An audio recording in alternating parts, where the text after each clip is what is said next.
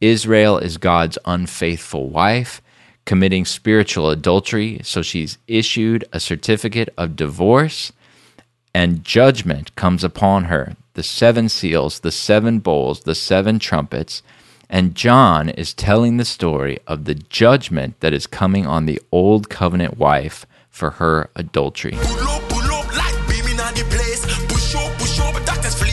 Hello, friends, and welcome back. We are continuing to make our way through the book of Revelation. We've looked at the main characters in Revelation. We've looked at the author's intent.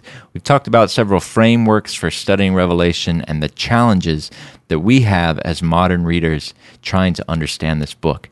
In this episode, we're going to get into the storyline or the dramatic flow of Revelation. And once again, I'd like to thank Dr. Kenneth Gentry and all the effort that he has put into understanding this book and studying it and researching it.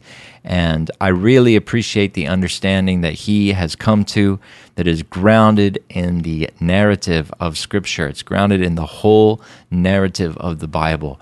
And I think it makes so much sense to understand the book of Revelation in the context of everything else that God is doing in Scripture. And I really appreciate Dr. Kenneth Gentry and all his work. As I've mentioned before, we're going for a very high-altitude overview. If you want more in-depth resources, go check out Dr. Kenneth Gentry. You can Google him, you can search him on YouTube, and he has some excellent resources. All right, so let's get into the dramatic flow of Revelation. In Revelation, God is bringing judgment. In 18 of the 22 chapters of Revelation, we see God's throne mentioned. And God's throne is mentioned 62 times in the New Testament, and 40 plus of those times are in Revelation. So obviously, judgment is a very prominent theme of the book of Revelation. And I think probably everyone who looks at Revelation agrees with that it is about judgment. But I think there's probably a greater variance of opinion about who is being judged. And so, again, I just want to set this before you and offer these things to you for you to take to the Lord and test them. You don't have to agree with me. I'm not trying to indoctrinate anyone. I recognize that this interpretation could be wrong. However, it really seems to fit the whole narrative of Scripture, and it really seems to fit the narrative of the New Testament. And so I just want to set this before you. So we're thinking in terms of judgment, and we have these characters, as we mentioned before. We have the harlot, and we have the beast, and in our last episode, we laid out why the harlot is Old Covenant Israel. We looked at the description of the harlot and how it fits with the priest's clothing and the name that was intended to be written on the priest's forehead, and yet the harlot has a different name written on her forehead, and that cross-references with Jeremiah chapter 3, where he says, you have the forehead of a whore, and you refuse to be ashamed. And then later in that same chapter, Jeremiah, he says, I sent her away with a decree of divorce. So we have Old Covenant Israel, and we have God bringing judgment. And I think this is a very biblical, logical way of understanding this book. If we understand that Israel is God's wife, Isaiah chapter 54 verse 5 says, for your maker is your husband, the Lord of hosts is his name. And the whole book of Hosea is this theme. But Hosea 2:19 and 20 says, and I will betroth you to me forever. I will betroth you to me in righteousness and in justice, in steadfast love and in mercy. I will betroth you to me in faithfulness, and you shall know the Lord. So we have Old Covenant Israel, who has committed spiritual adultery over and over and over. Jeremiah 3 chapter 2 says, you played the whore with many lovers. Jeremiah 3:9 says, she took her whoredom lightly. She polluted the land, committing adultery with stone and tree. Jeremiah 5:7 says, how can I pardon you? Your children have forsaken me and have sworn by those who are no gods. When I fed them to the full, they committed adultery and trooped to the houses of whores. Ezekiel 23:37 says, for they have committed adultery, and blood is on their hands. With their idols they have committed adultery, and they have even offered up to them for food the children whom they had borne to me.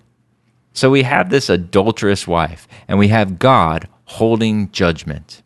And then we have this scroll that plays a very prominent part in the storyline. You remember the scroll that no one could open except the Lamb of God. And the scroll reflects judicial imagery against Israel. It's a picture of a pronouncement of judgment. Ezekiel chapter 2 and 3 talk about this. Ezekiel chapter 14 from verses 14 to 30. I'm just going to read a few of these verses. It says, "And your renown went forth among the nations because of your beauty, for it was perfect through the splendor that I had bestowed on you, declares the Lord God. But you trusted in your beauty and played the whore because of your renown and lavished your whorings on any passerby. Your beauty became his. You took some of your garments and made for yourselves colorful shrines, and on them played the whore. The like has never been, nor ever shall be. You also took your beautiful jewels of my gold and my silver, which I had given you, and made for yourselves images of men, and with them played the whore. And after all your wickedness, woe, woe to you, declares the Lord God. You built yourselves a vaulted chamber, and made yourself a lofty place in every square. At the head of every street you built your lofty place, and made your beauty an abomination, offering yourselves to any passerby, and multiplying your whoring. You also played the whore with the Egyptians, your lustful neighbors, multiplying your whoring to provoke me to anger.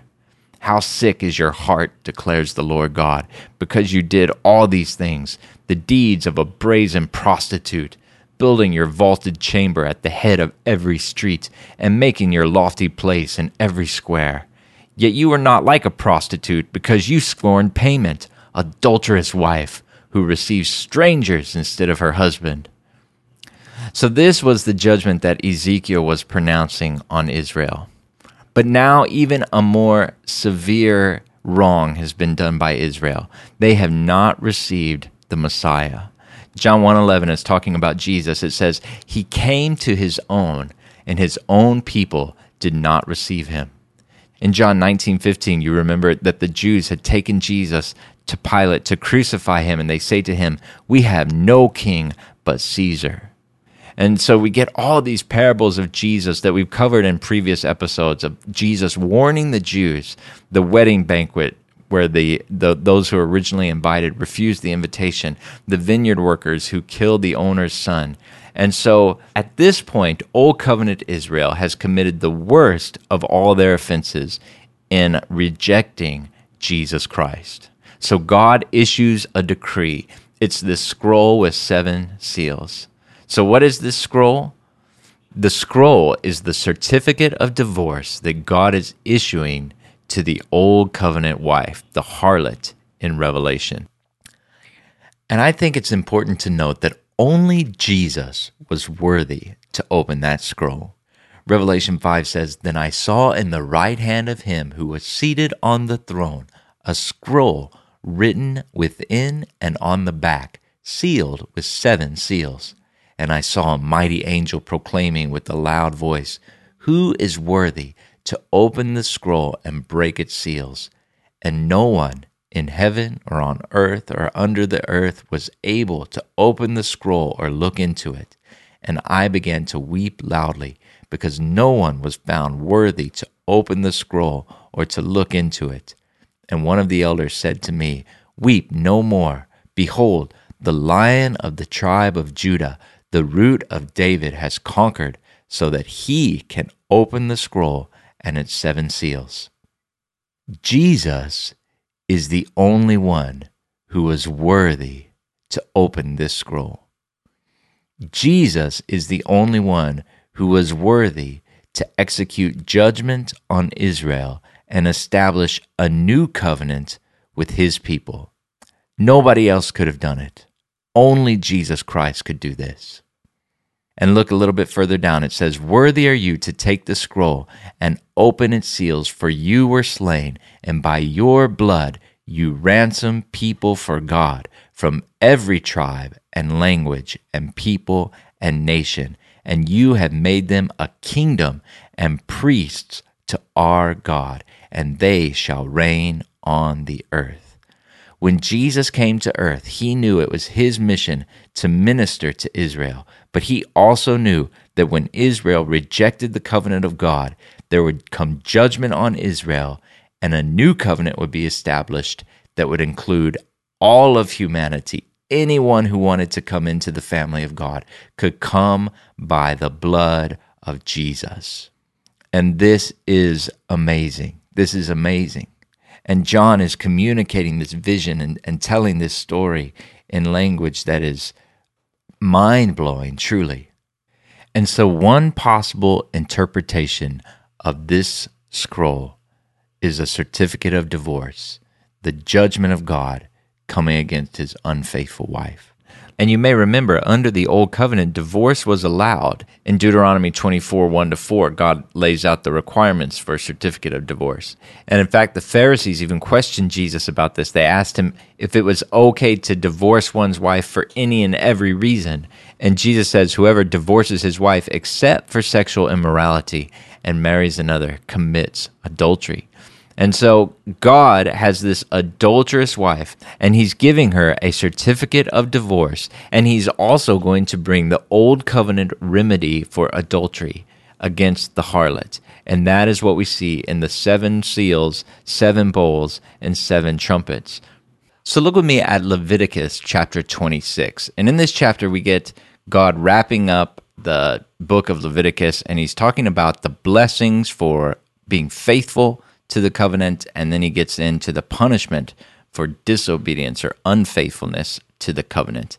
Beginning in Leviticus 26:14, he says, "If you will not listen to me and will not do all these commandments, if you spurn my statutes, and if your soul abhors my rules so that you will not do all my commandments, but break my covenant, then I will do this to you."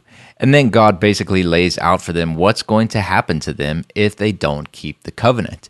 And he tells them what the consequences of unfaithfulness to the covenant will be, that there will come judgment and all these bad things will happen to them. But then look down at verse 18 of Leviticus 26.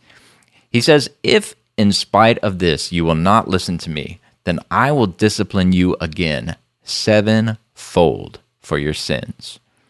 And then look at verse 21. He says, "Then if you walk contrary to me and will not listen to me, I will continue striking you 7-fold for your sins."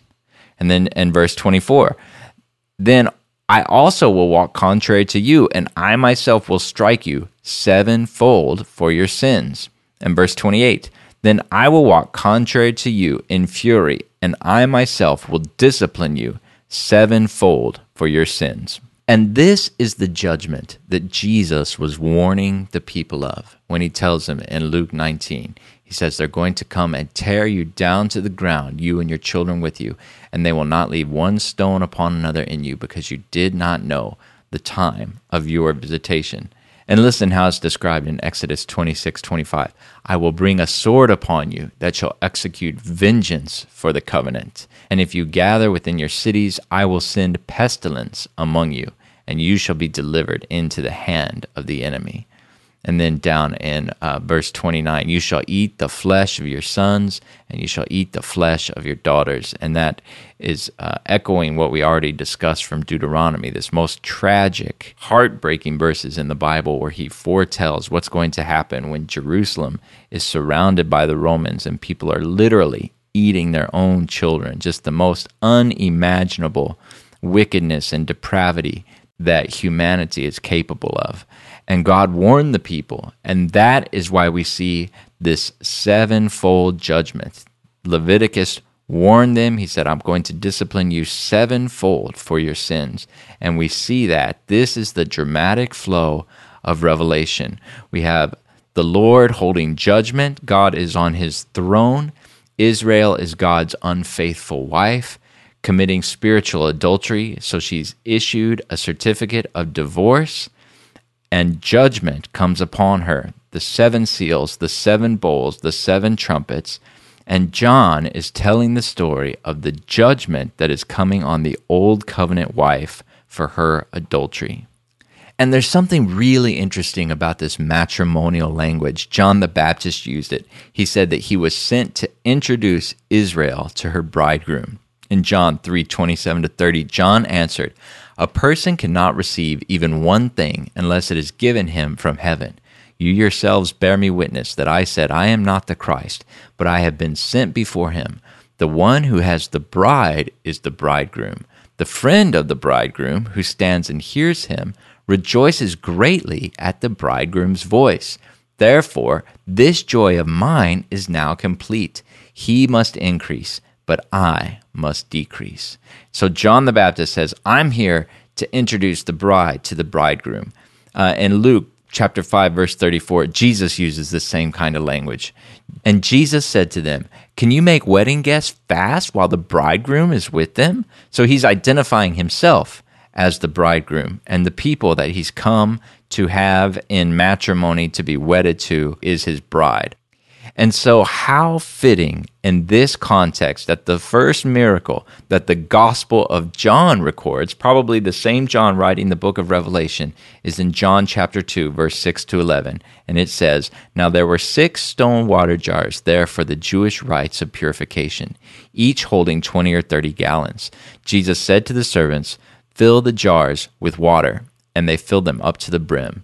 And he said to them, 'Now draw some out and take it to the master of the feast.' So they took it.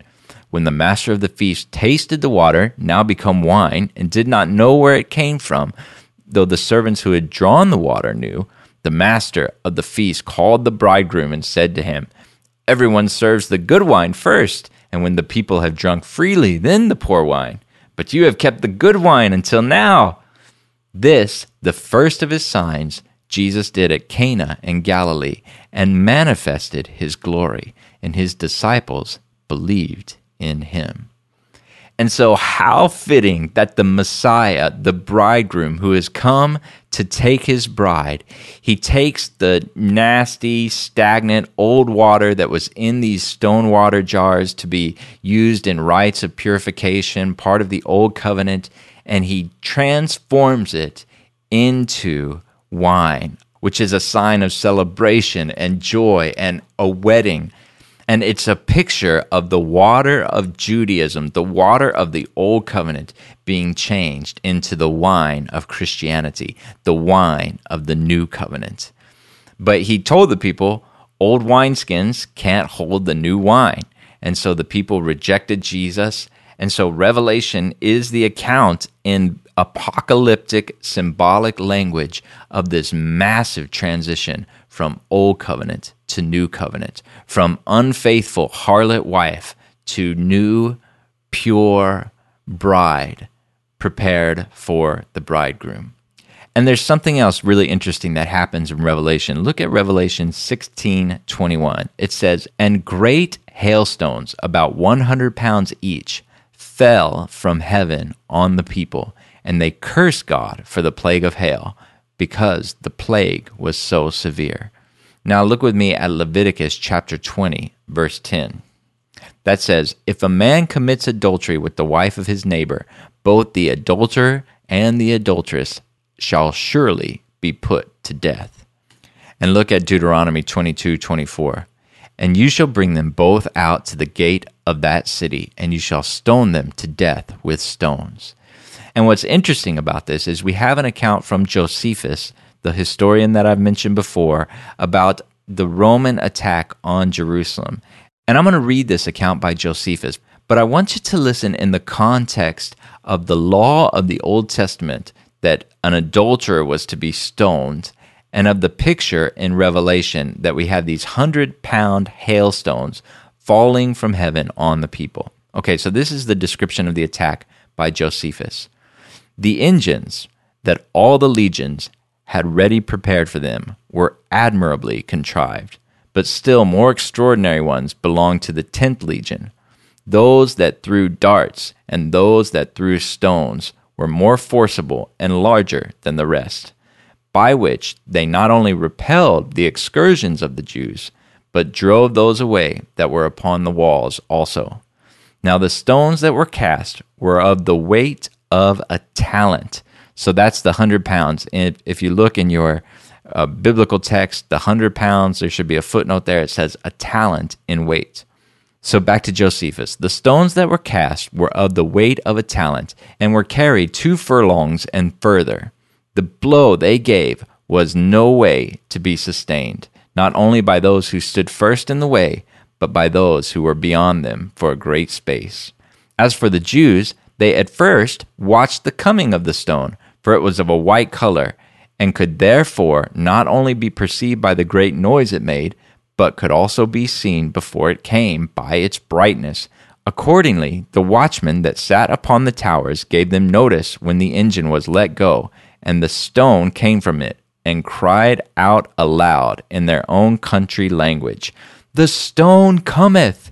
So that those who were in its way stood off, and threw themselves down upon the ground, by which means, and by thus guarding themselves, the stone fell down, and did them no harm. But the Romans contrived how to prevent that by blacking the stone, who then could aim at them with success, when the stone was not discerned beforehand as it had been till then. And so they destroyed many of them at one blow. Yet did not the Jews, under all this distress, permit the Romans to raise their banks in quiet, but they shrewdly and boldly exerted themselves, and repelled them both by night and by day. So Josephus is writing about the siege of Jerusalem leading up to its total destruction in AD 70. The Romans have seized Jerusalem, and they've got these catapults hurling stones that weigh 100 pounds, a talent in weight, and they're white stones. So this is the prophecy given in Revelation. Great hailstones, about 100 pounds each, fell from heaven on people.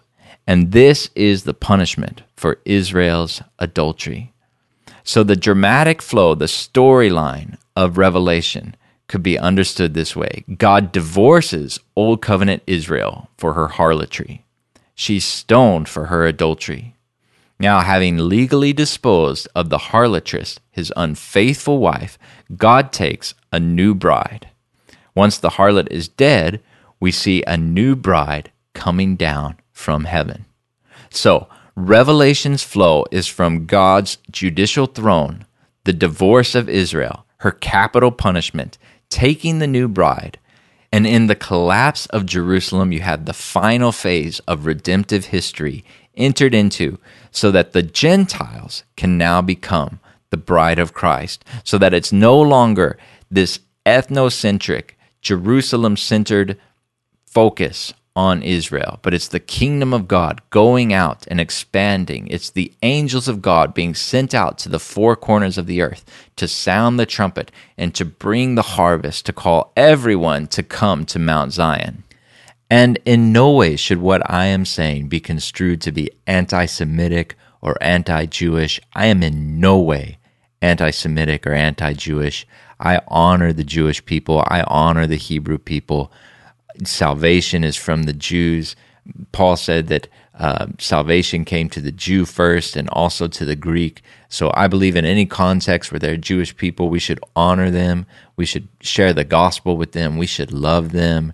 And Jewish people today should never be dishonored or blamed for how Jesus Christ was treated when he came to the earth 2,000 years ago.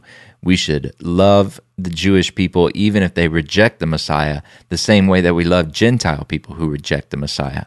So I believe we should love and honor all people, especially including the Jewish people. And so I just want to clarify, make it crystal clear that this is not an anti-Semitic teaching. I'm not against Jewish people. I believe that we should love all people and that the good news is that everyone can come into the kingdom of God through Jesus Christ.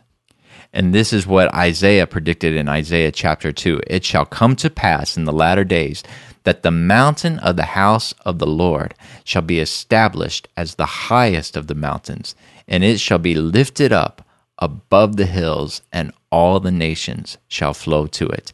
And frequently when we see mountains in the scripture, it's talking about a kingdom. Remember that in Daniel's vision, the stone that had not been carved from human hands struck the statue and it became a mountain, and that mountain filled the whole earth. So he's talking about the nations, all people groups, all ethnic groups, streaming into the kingdom of God, coming into the kingdom of God. And so Revelation explains, justifies, and warns about the destruction of Jerusalem and the demise of Israel.